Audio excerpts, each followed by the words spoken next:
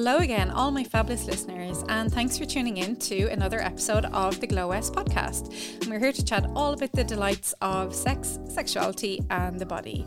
As always, I'm your host, Dr. Caroline West, and I'm delighted to be part of the Tortoise Shack Network, where you can find tons of content on politics, culture, society, trans rights, and of course, my favourite topic of sex. If you like what we do, please do consider supporting us at patreon.com/tortoiseshack. It really does help to keep the mics on. Or if you like, please pop over to Apple and rate and review. If you want to get in touch with the podcast, the Instagram and Twitter is at Glow West Podcast. So today I'm doing a follow-up episode to episode 71 for those who don't go by numbers but go by topics. That was the episode with Eve McDowell, who spoke to me about her experience of stalking. So today I'm joined again by Eve, but I also have Una Ring on today, and both people are spokespeople for stalking.ie, which is an organisation set up to raise awareness of stalking in Ireland, but also to campaign for legislation in this area. So Eve and Una, how are you keeping today? Yeah, good, thanks. I'm very good, thanks. How are you? All good, all good. I know viewers or listeners may have been familiar with your story, Eve, from listening to the podcast.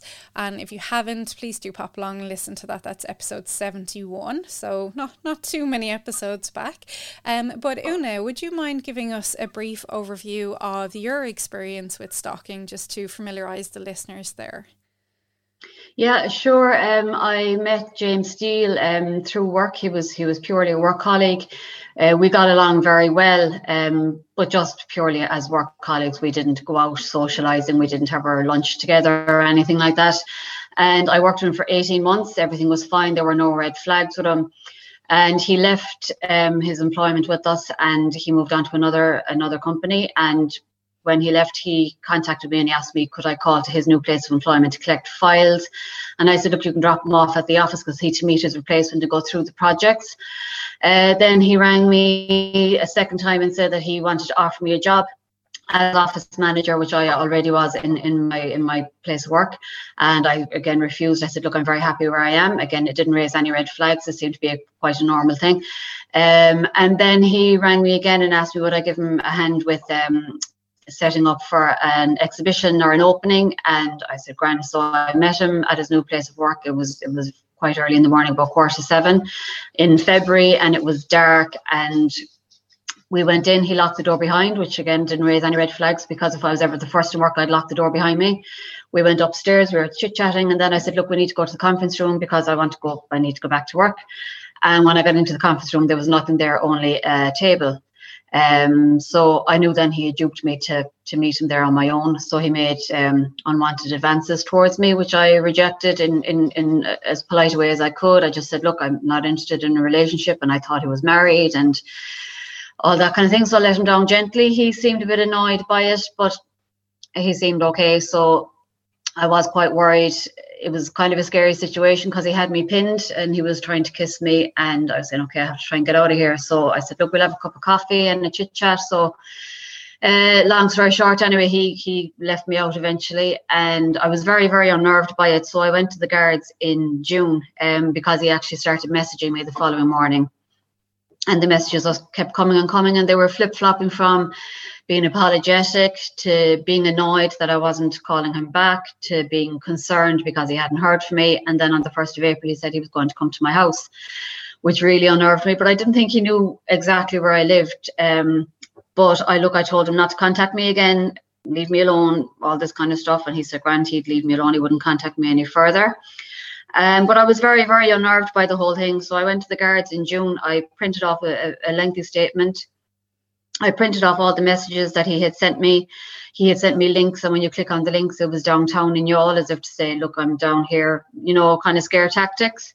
Went to the guards. They took it seriously. They said they'd check it out. They rang me and said, look, we can go further with it if you want. And I said, no, look, I just wanted it on record that it had happened, because he had gone quiet at this stage and I didn't want to aggravate the situation and bring him back into my life.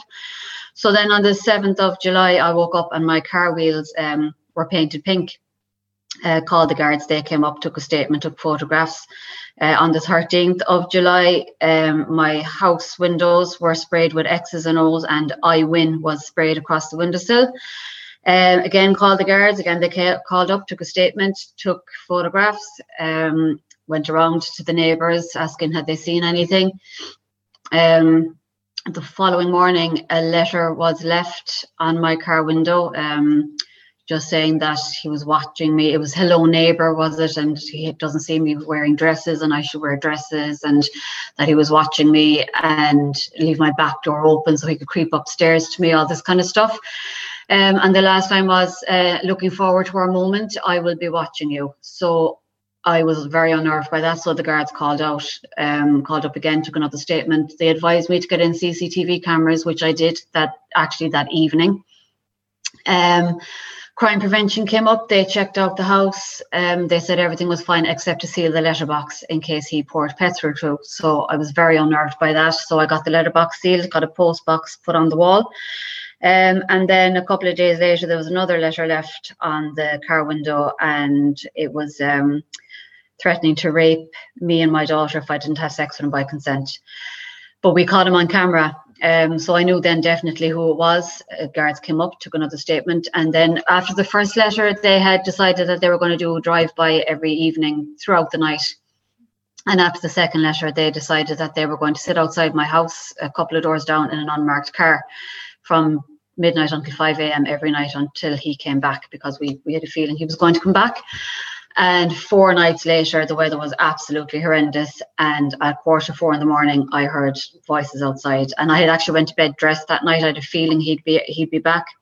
And he was back with a crowbar, rope, duct tape, and he had a dildo strapped to himself with a condom on it. So he was arrested on my property. He was taken away. He was interviewed. There was 3 specialist interviewers brought down from Limerick to interview him. And at that time he was kind of saying it was all a joke and, you know, all this kind of thing. And then the following day we had a bail hearing in Clonmel, so I went there, and he took the stand, and he said that he just gotten completely obsessed, that it was all he could think about from morning until night, and how he wanted to bind my hands with duct tape. He wanted to put the duct tape across my mouth to quieten me. He did intend on raping me.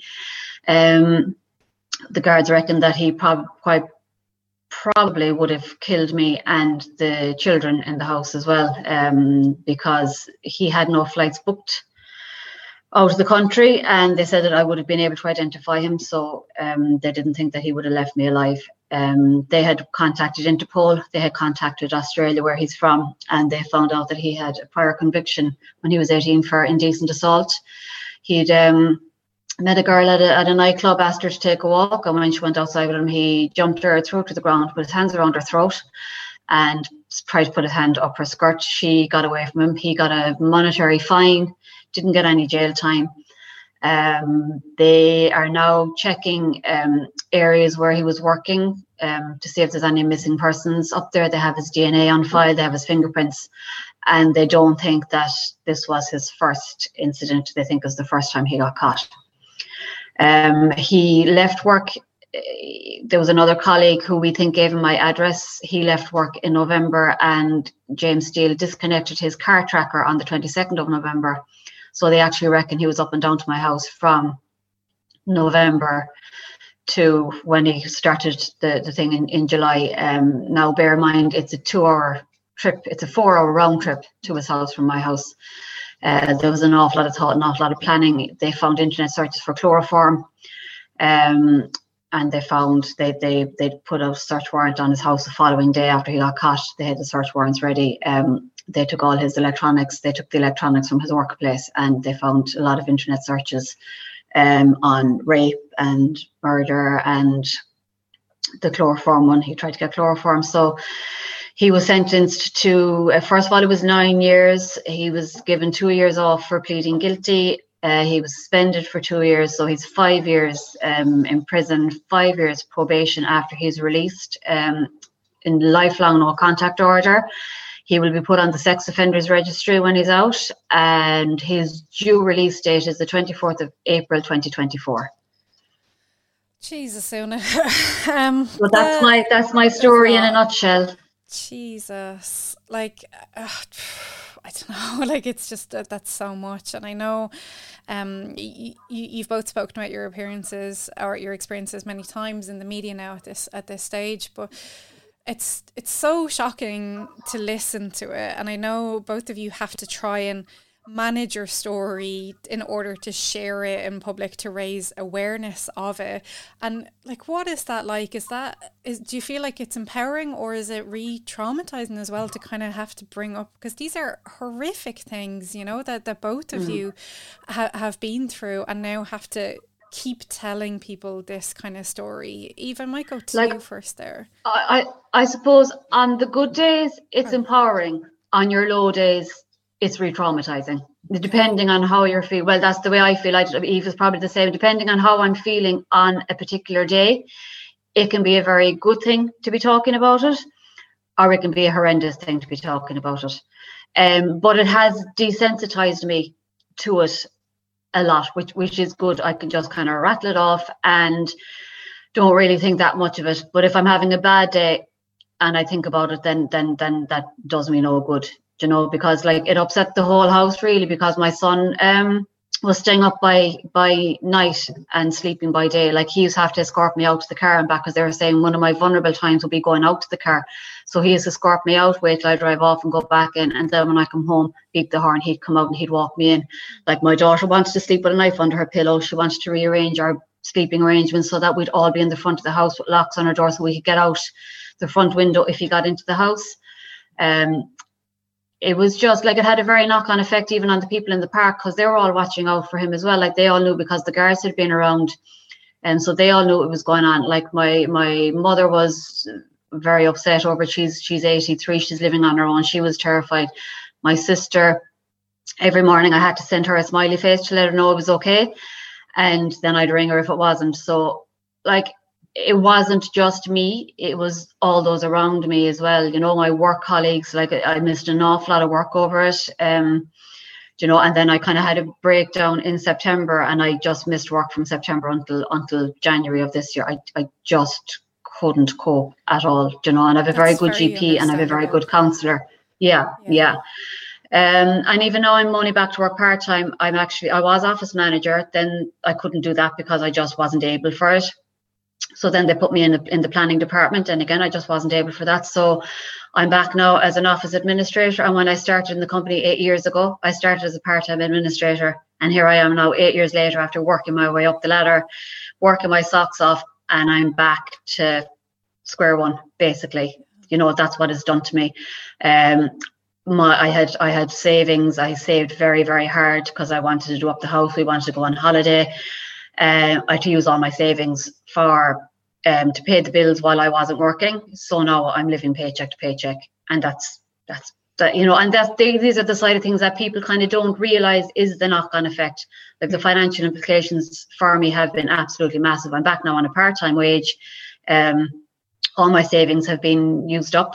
And I think that's one of the things that I'm most bitter about, really, because I had worked my socks off to get where I was before this happened. And I just feel he's put me back 8 years financially, like, you know, and career-wise, professionally, he's put me back 8 years, you know, and that's a very bitter pill to swallow when you've worked so hard for that length of time. Absolutely. And very, very understandable, and unfortunately very common for a lot of people who are experiencing domestic violence as well, that, like, you know, there is that impact on career and finances and things like that. And I want to go to Eve there and see if you've had a similar experience that way as well, because you're quite young, you're only a wee baby, and you're only kind of starting out in your career, whereas Una's a bit more established, I suppose, there.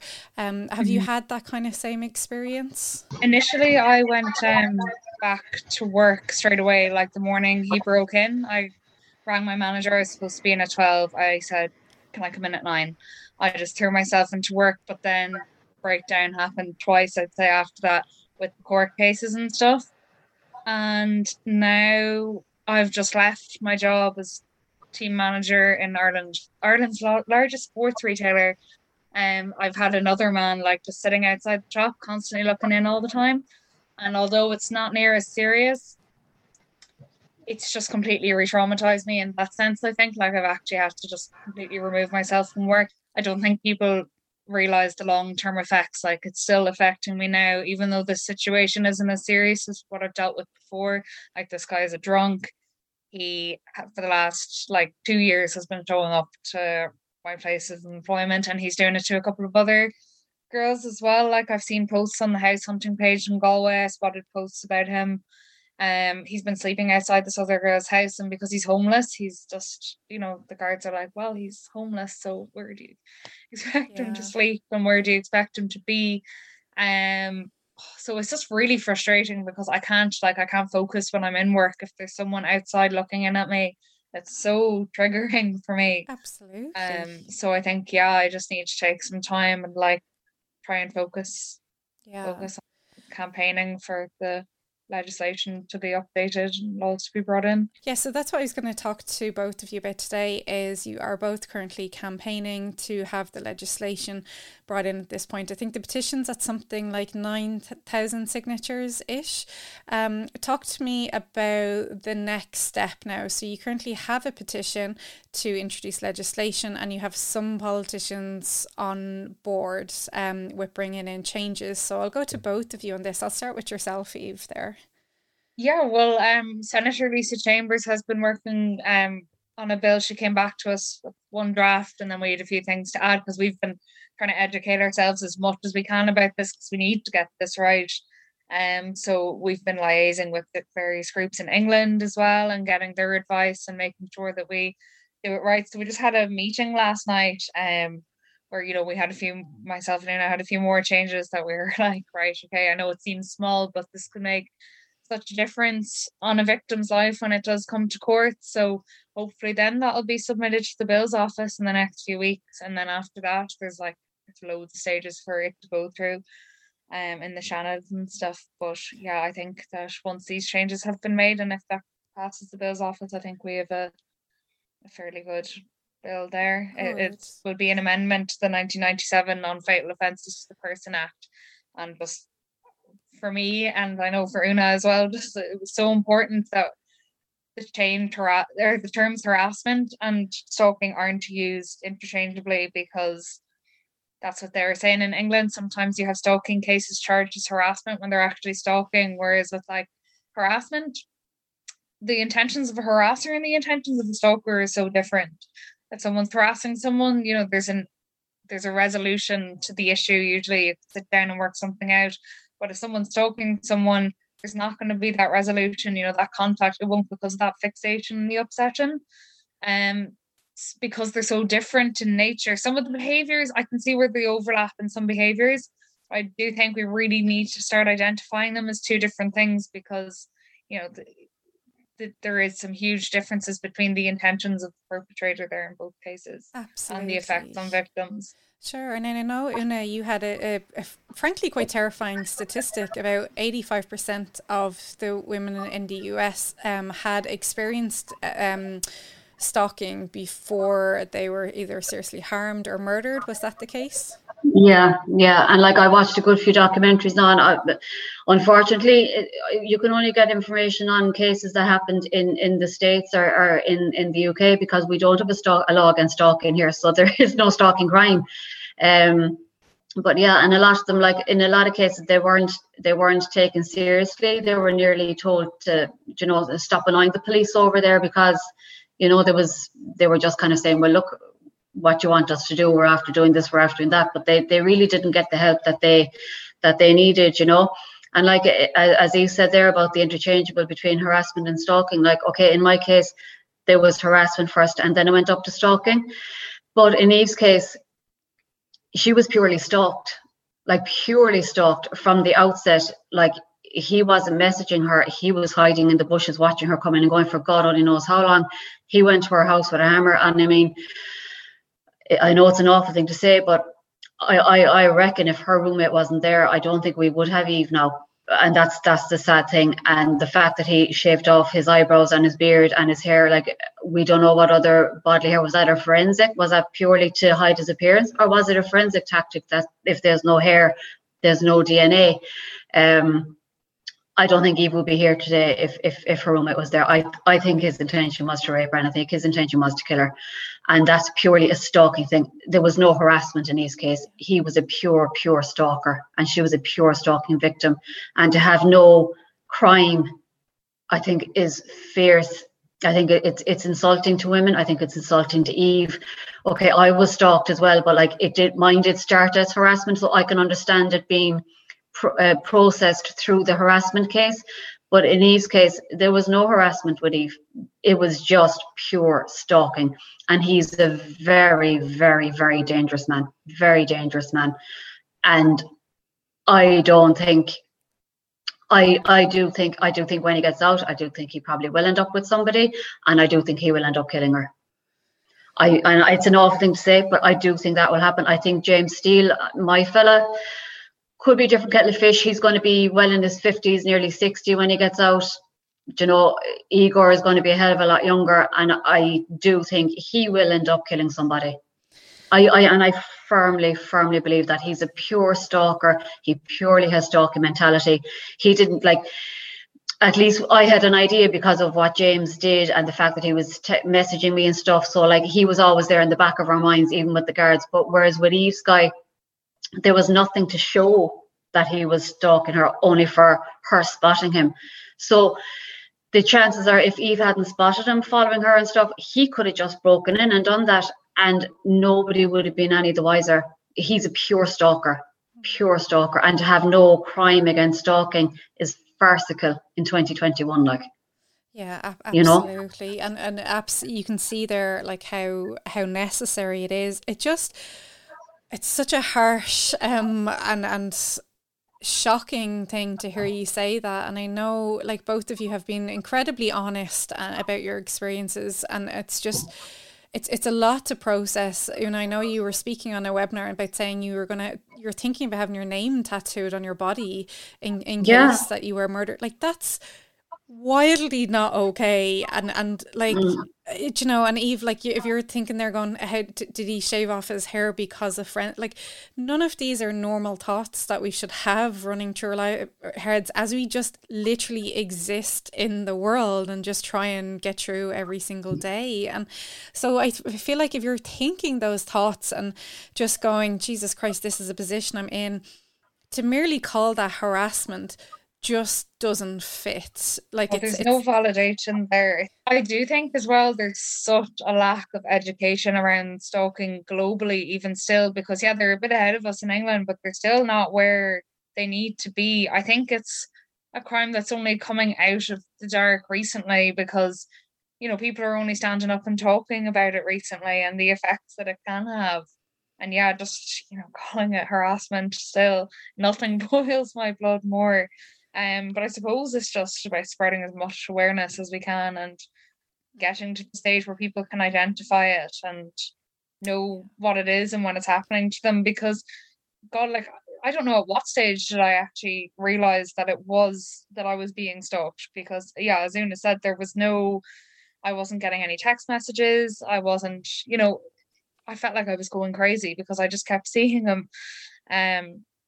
You know, that was planned and that was thought out. And there's different types of stalkers as well. You have like the intimacy seeker, the predatory stalker, people that stalk for revenge. Like there's so much in it. It's such a broad topic that interlinks with so many things, and it's gender based as well, as we know. And it's so unfair that a lot of the responsibility is put on the victim to protect themselves. It's like, okay, if you think you're being stalked, it is to keep you safe, but like the whole having to kind of log everything so you have that evidence there, putting your social media accounts on private, making sure you don't walk anywhere on your own. Like, it's frustrating. It's what you have to do to keep yourself safe, but it's just back to this thing of like people, particularly women, having to take responsibility for their own safety all of the time.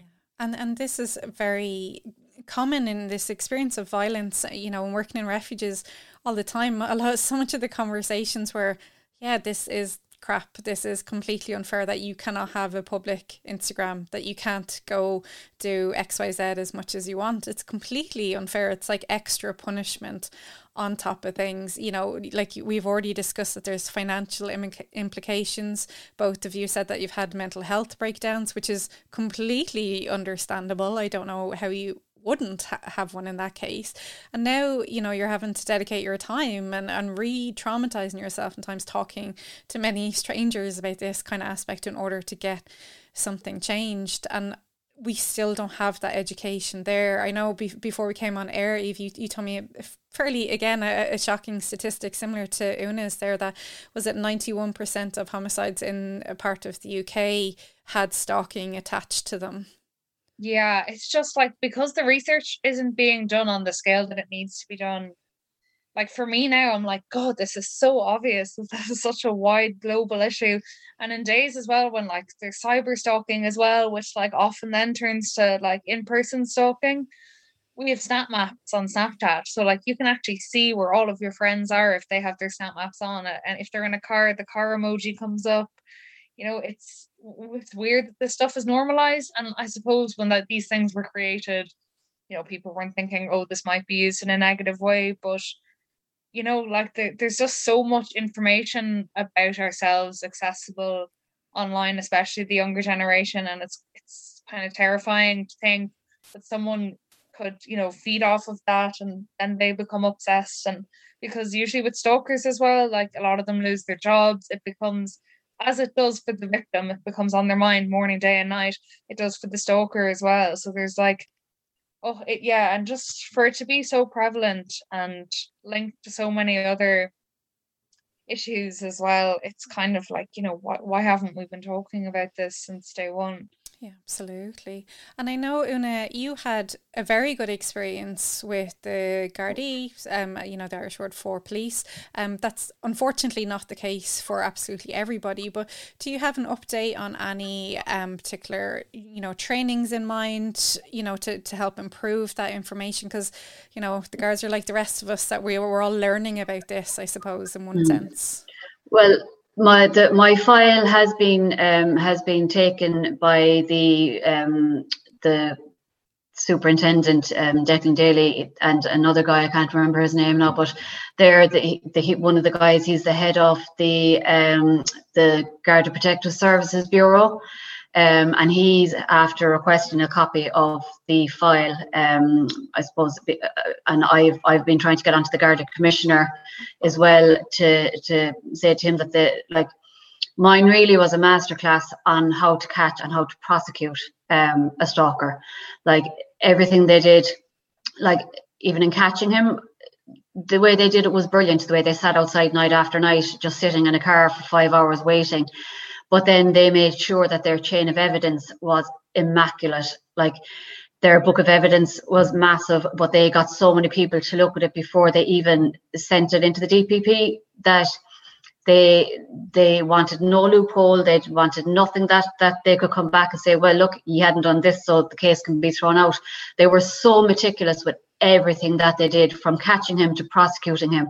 And that's why it went as smoothly as it did. Because, I mean, the only hold up really for me was from the defence side, where they wanted a delay because they wanted psychiatric values. That was when they were handing over the book of evidence. There was a delay of a week, and then there was a delay. He pled guilty in October, and they wanted a delay until February for another psychiatric evaluation. So that's why, like, there was nothing that held it up on the prosecution side, because they had all their I's dotted and their T's crossed. Like they really were brilliant, every single one of them. I come up and before I was go to bed at night, I was tidying up the house so the house would be presentable for the crime scene photos. I was that sure that there was going to be something happen, and something would have happened if they hadn't been outside waiting for him. Like, he would have broken in, he'd a lock picking set, he'd have gotten into the house. And I just wanted, number one, I wanted it for the crime scene photos so that there wouldn't be a load of stuff around the place and I wouldn't look like a slob. But the other side of it is for forensics. If there's loads of stuff around, it's harder for them to get forensic evidence. So that's why I wanted the house as clean and as tidy. Like I made sure all the washing up was done, that the counters were clear, so that I was clean the counters every night, so that if there was fingerprints left, they would be his. Like I used to do this before I went to bed every night. I used to clean everything. I used to clean the banister going up the stairs. I used to go up with a cloth and clean it off so that any fingerprints left would be his. And that's something that I just felt I had to do because I knew he was coming back and I knew he was going to do me harm. And again, with the tattoo, like I depending on how I feel when he gets out, the chances are is that I will get one. And had I known there was an internet search for chloroform, I definitely would have got one, you know, because I was just that sure that he was going to do me harm, you know. And I mean, the bottom line is that he would have. So I mean, the guards, as far as I'm concerned, the guards saved my life and probably the lives of my 2 kids as well, you know. It was absolutely horrendous. The emotional nature of living like that and like thinking it's draining. It's draining. Like that's no. It's exhausting. It's not life. Like it's surviving, but it's not living or anything like that. And like even when I was driving, I nearly went back into the back of another car one day driving because I was watching in my rear view mirror to see if he was following me, and somebody slowed down in front of me and nearly went into the back of them. You know, all these kind of things you think, and because he was a middle-aged man of a certain build with grey hair, like there's a lot of them around. So you think you see him even when you don't see him, and even now I still think I see him even when I don't see him, you know, because of the physique. And the hairstyle, like a lot of grey-haired men, they kind of have their hair kind of cropped really short, and they kind of, a lot of them have like the middle-aged spread. They have that build, you know. So kind of like from behind your side profile, you know, I see him, you know, when he's not there. Yeah, I went for drinks, not last night, the night before, my first night kind of back for drinks in Galway, and the server just was identical to him, and I just froze at the table. My friend even said it to me. She was like, "I look so like him." I was like, "I know, same height, same build, everything," and just I just was so uncomfortable the whole time. I couldn't enjoy myself. Yeah, and then just being frustrated at myself. I'm like, why do I still think this? Like you can probably see it behind me here. I have 2 layers of curtains on my windows still because you know, you still worry. Yeah, absolutely. And then this is the point, I suppose, of podcasts like this and stuff, you know. I'm not doing this to shock people or to exploit the sensationalist nature of it. Like we don't generally talk about super personal experiences on the podcast. We talk generally, but I think it's really important for people to understand that these are the consequences of in-person violence, whether that's sexual violence or domestic violence or anything like that. Like it just kind of reiterates how serious this is and the long-term impacts it has. You know, a lot of sex education now is really kind of going for a trauma-informed approach of, you know, like if you were getting into a relationship with someone and their brother looked like that person and you probably freeze, the other person isn't going to understand that, but you do, because it's your body going, oh fuck, like what's going to happen here? And it's all that trauma is stored in your body. So it's important, I think, for people to know actually that this is quite normal. Can I make another point there, like about what I was saying about earlier about like me and, you know, how it affected my family and my friends and all that? The other side of it is like from the perpetrators of the stalkers' point of view, like their families' lives. Like the guy that stalked me, like he had a wife and 2 children, like, and their lives were completely turned upside down. And I mean, I was glad that the schools were closed at the time, because I said, God love them, heading into school after their father being all over the news. Like that's the other side of it. So like it's not only the victim, it's the stalker's family that they are being destroyed as well as their own lives. I mean, they're going to be in jail for however long. Okay, it's their bad, it's their fault, but their families are they're innocent victims as well. And I mean, they're the people they're supposed to love the most. And I mean, he threatened to rape my daughter. Like he has a daughter, you know, like where was she in his mind when he was typing that out and printing it, putting it in an envelope, driving 2 hours and leaving it there, you know? So for anybody who's listening who might be thinking, okay, this is a good idea, like think of your own family and the consequences for them, because you will get caught and you will be prosecuted, especially now if we do get the law changed and it'll be easier to prosecute. just give your own family a thought. If you haven't got the mindset to think of what you're doing to the victim, think of what you're going to do to your own family, because it'll destroy them as well. And I mean, it's such a horrendous crime for somebody to be like these poor kids whose father has done this. That's going to follow them for the rest of their lives. They're always going to be known as his children, and they're always going to be victimized. And there's no point in saying they won't be, because they bloody will be. And I think it's nearly worse for them, because as victims, we get the sympathy, they get the backlash. So I think if somebody is going to do it, like, if you don't spare a thought for the person you're doing it to, spare a thought for your own family and what you're going to put them through. You know, that's a very good point as well to bring in. And like you said, it's a 4-hour trip to where you were living. Like, that's 4 hours they could have spent with their kids and everything else, and that's not there. But speaking of smooth transition there, yourselves, you're both doing the campaign of awareness at the moment, and one of the slogans that you're using is "Stalking is for." So do you want to explain what that means? Yeah, so that just stands for, it's an easy kind of way for people to remember it. It's fixated, obsessive, unwanted, repeated behavior. So easy enough, to remember. Yeah, because there is a lot of confusion around, as I was saying, I had trouble myself identifying that I was being stalked, because when you're not like aware of the behaviors, and there's a lot of myths around it as well. I think it's just an easy breakdown. It's just, there's no legal definition, but it's just any behavior that's unwanted, fixated, obsessive, and repeated. So I just think that's a great way. And I think that identifies it as a pattern. Like, let's take the example of someone leaving you flowers. That could be such a lovely romantic gesture, and there's nothing wrong with that objectively. And we've seen it in Hollywood and TV and culture that roses are lovely and romantic, and it's a nice gesture. But which part of the 4 does that fit into? The unwanted, I suppose. I think, we did that in the course. There was a lot of talk about Hollywood romanticizing stalking behaviors. Like in Twilight, you have Edward coming in, breaking into her bedroom and watching her sleep. Let's take that out of context for a second. Hold on, that's not okay at all. It's not romantic. And it, things like the Valentine's Day cards that were coming out, things like that. It just, not only does like this romanticizing, also minimizes it. And it's dangerous. Like, you're putting people's lives at risk by doing that. Yeah, I mean, like, none of it is okay. Like, if you're in a relationship with somebody and they give you flowers, that's okay. If you're not in a relationship with somebody and they start leaving you gifts that you don't want, you haven't asked for, and like, you haven't given them the go ahead to do that, then that's not okay under any circumstances. So it's the unwanted, I suppose, part of it. And as I said, you can get flowers from somebody you're in a relationship with, or you're friendly with, or you're related to, and that's fine. That's a lovely gesture.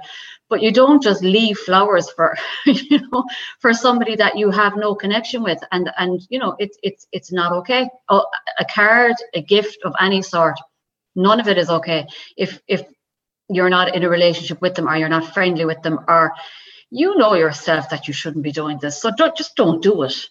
It's just a bit of cop on, And it's not like you're not giving the gift to try and, make the person happy. A lot of the time they're doing it to say, I'm there, I'm with you, I'm going to keep you on your toes. It's just another way of interfering and overstepping a boundary, which is so, like, in itself is so sinister, because you can say to someone, I know there was a case of a woman, she was getting boxes of chocolates and stuff sent to her house, but she finally noticed the expiry dates were her birthday. So there's like these underlying sinister kind of messages in it, they're not giving them as presents for good intentions. Yeah, absolutely. That's, and it just terrifying. Yeah, it kind of just shows how sinister in nature it is, because they're nearly masking what they're doing and putting it in a bow tie for outsiders looking in to think, oh, maybe this is actually something nice, when in fact, it's back to that obsessive. And as well as that, if it's somebody who's, we say, trying to get somebody's attention or trying to get them to be in a relationship with them, it's actually very manipulative. So it's a case of, well, I gave you flowers, so, you know, you have to go out with me. You know, I spent money on chocolates for you, so you have to go out with me. Do you know? And that's very, very manipulative. And that's a very manipulative mindset, that if you think that just because you give somebody something that they now owe you something in return, they don't.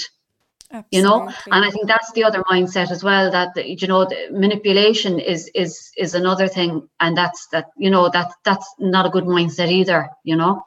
It's reminding me of, do you remember a few years ago there was a guy who, now I can't quite remember if they were in a relationship or it was just a couple of dates, but she'd said she didn't want to see him anymore anyway, and he sat in some public area or something, I don't think it was quite outside her house, but near enough, and was like singing all these songs on a piano or something, and he was going to do this until she spoke to him again, and this divided the internet, and people were like, that's so romantic, and others were like, that's really creepy. She said no, but like we said, we romanticize that, like that's someone, she said no, and that should have been the end of it. You don't need to publicly like essentially bully someone into talking to you because you've now gotten the whole internet wishing this romantic encounter would happen again. It's really quite weird. Imagine the pressure like from the public. Yeah. Pure manipulation again. It's pure manipulation. And I mean, if she gave in and started going out with him, like that leads her down a very dark path, because if he's going to manipulate her into going out with him, he's going to manipulate her into everything, and that's a relationship that's not going to end well. If it's starting on that foot, it's not going to end well. Yeah. You know, and it is pure manipulation. As you said, it's bullying. It's trying to bully somebody into having a relationship with you. If she doesn't want it, move on, you know. Yeah. Be a man about it and just accept it's not going to happen and just move on. There's somebody for everybody.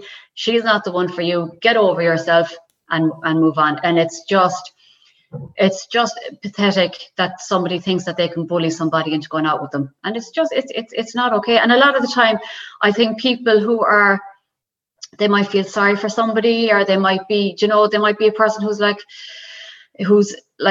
of a very sympathetic nature and go, oh God, you know, maybe I should give him a chance. You know, you shouldn't feel that you have to do that just because he's sitting outside playing a bloody piano. You know, bugger off, bucko, you know. It's not very on. Much media driven though as well. It's like, oh, God loves a trier, and oh, fair play, sure, you have to try, and life's too short, and you have to. It's so there's a massive societal conversation that we need to have here about how we're viewing relationships, and also things like sexual coercion. Like this, stalking is very intimately tied to sexual coercion, because if you're not respecting someone's no initially, you're also not respecting their sexual consent also in that aspect of things. And I do wonder if you've had any support from domestic violence agencies as well as part of your campaign, because it's very much linked to that. And I know I've spoken to you both about how, having worked in refuges for so long, we never had training on stalking, and I would love for that to change. But have you had any support or interactions from agencies? Yeah, well, like we've had huge support from the Cork Sexual Violence Centre, and Mary Crilly asked us like why we hadn't contacted her already, and I said to her, I didn't even think of it. Like, the man threatened to rape me, and I still didn't think of it as for contacting her, you know, and it never entered my head. And I don't think it would have ever entered my head. You know, it was Ruth Maxwell put Eve in touch with me, who put us in touch with Mary Crilly. And I don't think Eve would have thought of it either. It just didn't enter my head. But I mean, the Cork Sexual Violence have been a huge support, and they've been very good in getting our website up and running, because like when I was going through it, I was online checking, and there was no help whatsoever online for stalking in Ireland. So that's why we set up the website, just to help other people. And that has been huge. Like, for me, that was the main thing that I wanted to do was the website, to help people. And please God, we will get the legislation changed, but at least we have that much done, and it's there and it's live, and people have been emailing us. Like, the amount of emails we've gotten in, the amount of people that it's happening to is just huge. And I mean, I have gotten emails from men as well as women, but it's men are always the perpetrators. Men are being stalked, but the men are being stalked by other men. Okay, that's an interesting gender dynamic. Yeah. Yeah. Okay. Yeah. There's I've gotten a lot more emails from men than I thought I would have, but they're all being stalked by other men. Okay. I think I got one or two of where it was a man being stalked by an ex-partner that was female, but like primarily it's male perpetrators. Yeah. Wow. Okay. I want to just pick up on Una's point there as well for you, Eve. I know like you shared your story and about how your stalker left a box of Viagra on your balcony. Did the guards frame that? Did they ever use the language of sexual violence as part of that or refer you on? I know Una had said she didn't consider it to be sexual violence because it didn't happen yet. Was yours the same case? Yeah, mine was the same. Like the Viagra, it was found at the bottom of the balcony, but no one told me about that until I was in the High Court and they were telling the judge that. So for me to find that out in that setting, I think was because my ex at the time was fairly convinced that my stalker could have been after him. So there was actually a question mark, looking back now, it's so obvious. But at the time, there was a bit of a question mark over whether he was trying to attack him for being with me or trying to attack me. But when I found out about the Viagra, I mean, it was just so obvious and everything made sense. And my heart sunk. I nearly got sick. But yeah, no one had, I don't know. Yeah, Mary said that to me as well. Why didn't you contact the Sexual Violence Centre? I just thought, I don't know why it just didn't cross my mind.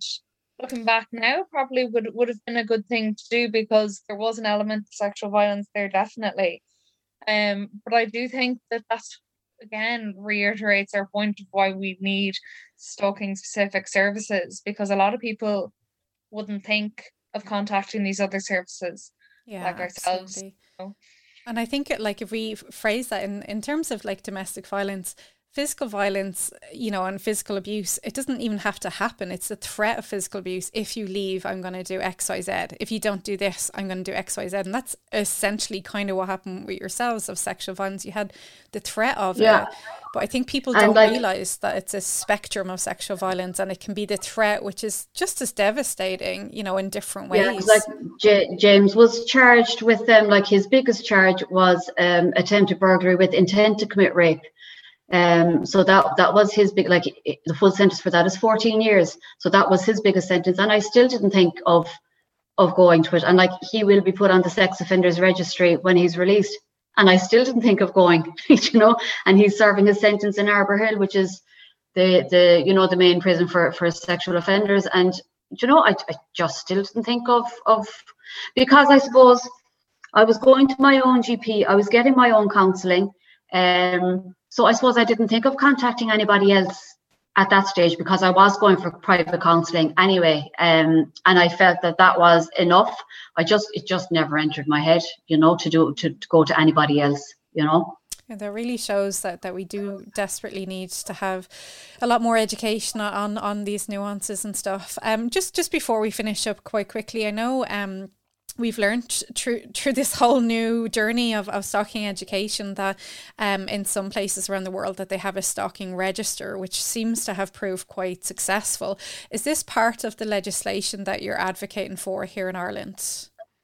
Not at the moment. No, because we haven't even got we until you get it done as a crime, you're not going to have a register. So we have to get the stalking legislation through first. I mean, if the stalking legislation doesn't get through, then you're not going to have a register because you're not going to have stalkers because they're not going to be criminalized. So it would be good to get it down the line, but even in the UK, they tried and failed to get a stalking register. They have been trying, and recently it didn't happen. So we don't even have a crime against stalking. So until the crime is there, there'll be no stalking register. But I mean, if all stalkers or the majority of them are put on the sexual register, then that is something at least. I know Eve's guy isn't. I know my guy is. But if we could get a clause, if I suppose it depends on whether the stalking legislation gets passed or not. If the bill gets passed, we have a leg to stand on. If the bill doesn't get passed, then we don't have a crime against stalking anyway. So I do think though, like, you know, stalkers have around a 65% chance of reoffending from the studies that were done. That's really high. So it definitely is something that we want to look into. I think they're going to try for it again in England anyways. I think it is in other countries, and they've stalking protection orders, so they're kind of like civil orders or restraining orders that you can get without the whole lengthy court process and stuff, that will help intervene in the early stages. So there's so much that we hope to work on, but this is the building block, getting this bill in. Absolutely. I mean, if you look at it this way, if you have a lion out in wherever they are in Africa, right, and they're hunting, and you take that lion and you put him in a cage and you release him, do you think he's not going to hunt again when he gets out? It's a predatory mindset, and that's what it's like. And even myself and Eve were like, we've discussed this, and that's what you do feel like. You do feel like, you know the gazelles that are out there and they're eating their grass, but their eyes are constantly darting around the place. They're getting through their day, but they can't relax because they don't know when somebody's going to pounce on them. It's the same thing. Like, the lions are predators and stalkers are predators. It's a mindset. I think they're hardwired for it. And I think if you put them in a cage for a while, put them in prison for a while, when they get out, I think the drive is there. They enjoy the thrill of stalking somebody. They get a kick out of it, because if they didn't get a kick out of it, they wouldn't be doing it. And they wouldn't be doing it for months, however long. Eve's guy was doing it was probably for over a year. I know James was doing it for probably about 9 or 10 months. Like, they're not going to stop. They're going to do it again when they get up, because they enjoy it. And it's like an addiction for them, you know. And like, he even said that on the stand, that he was just completely obsessed. It was from morning to night. That's an addiction. So you can put somebody into rehab. When they come out, they can fall off the wagon, or maybe they won't, but the chances are that they probably will. And I think that's how I look at them. I look at them like lions, that you take them out, you put them in a cage, but if you let them out, the instinct is just there to do it again. And I think it's an instinct that they have. And I think, I don't know, I know you've said 65%. I think in reality it's probably a hell of a lot higher. Yeah, so that really kind of drives home the need for something to be done, and you guys are very bravely and very kindly and compassionately doing something, even though you've lived through these horrific experiences.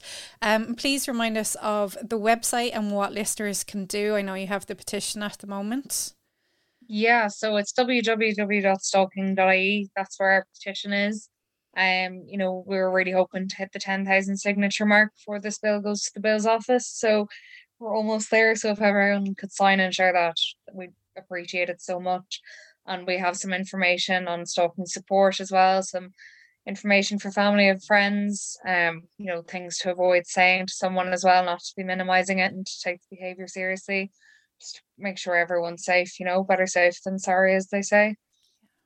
And our direct emails, like mine is una@stalking.ie, Eve's is at eve@stalking.ie. If somebody wants to email us directly, if they don't want to tell a friend or they don't want to tell a family member, and they just feel like getting it down on paper and sending it to somebody, just to get it off their chest, send us an email and we'll reply to you as soon as we can. And we'll just give you the advice that we would have liked to have been given ourselves, you know. But I would say to anybody who's going through it is document everything, print off your messages, screenshot them, and go to the guards, bring your statement, bring your printed off messages and say, look, I want this on record that this is happening. Even if there's nothing you can do about it, I want it on record that it's happening. So if it escalates down the line, there's a log that it happened. And go in, don't ring them, call in with it and say, I need to speak to somebody. Bring your stuff with you, hand it over to them, and it's their responsibility then. Even if they say, look, we can't do anything about it at the moment, if something escalates, it's there, it's documented, and it's already been reported. So start there. And then, like you said earlier, it may be happening to somebody else at the same time. So if you have that perpetrator's name in the system, hopefully, a pattern can be built up and maybe steps can be taken before something else happens. So I would definitely encourage all the listeners as well to please do go sign that petition. But also, when we're looking at bringing that legislation in, please do contact your TD and your centres to try and lobby them to get them to throw their weight behind getting the legislation into reality, because as you've heard today, it's desperately needed. So Eve and Una, thank you so much for coming on today. I really do appreciate you sharing your story, and I know it's not easy to have to put yourself in this situation to reshare again and again, and I do really appreciate the work that you're doing and the sacrifices that you're making to try and thanks so much make a better society.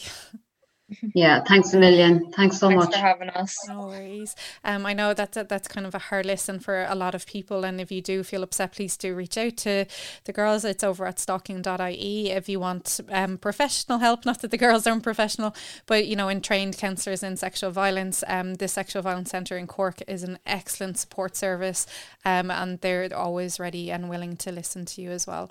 So if you want to reach out about the podcast as well, the Twitter and Instagram is @GlowWest Podcast, and I'll chat to you next week.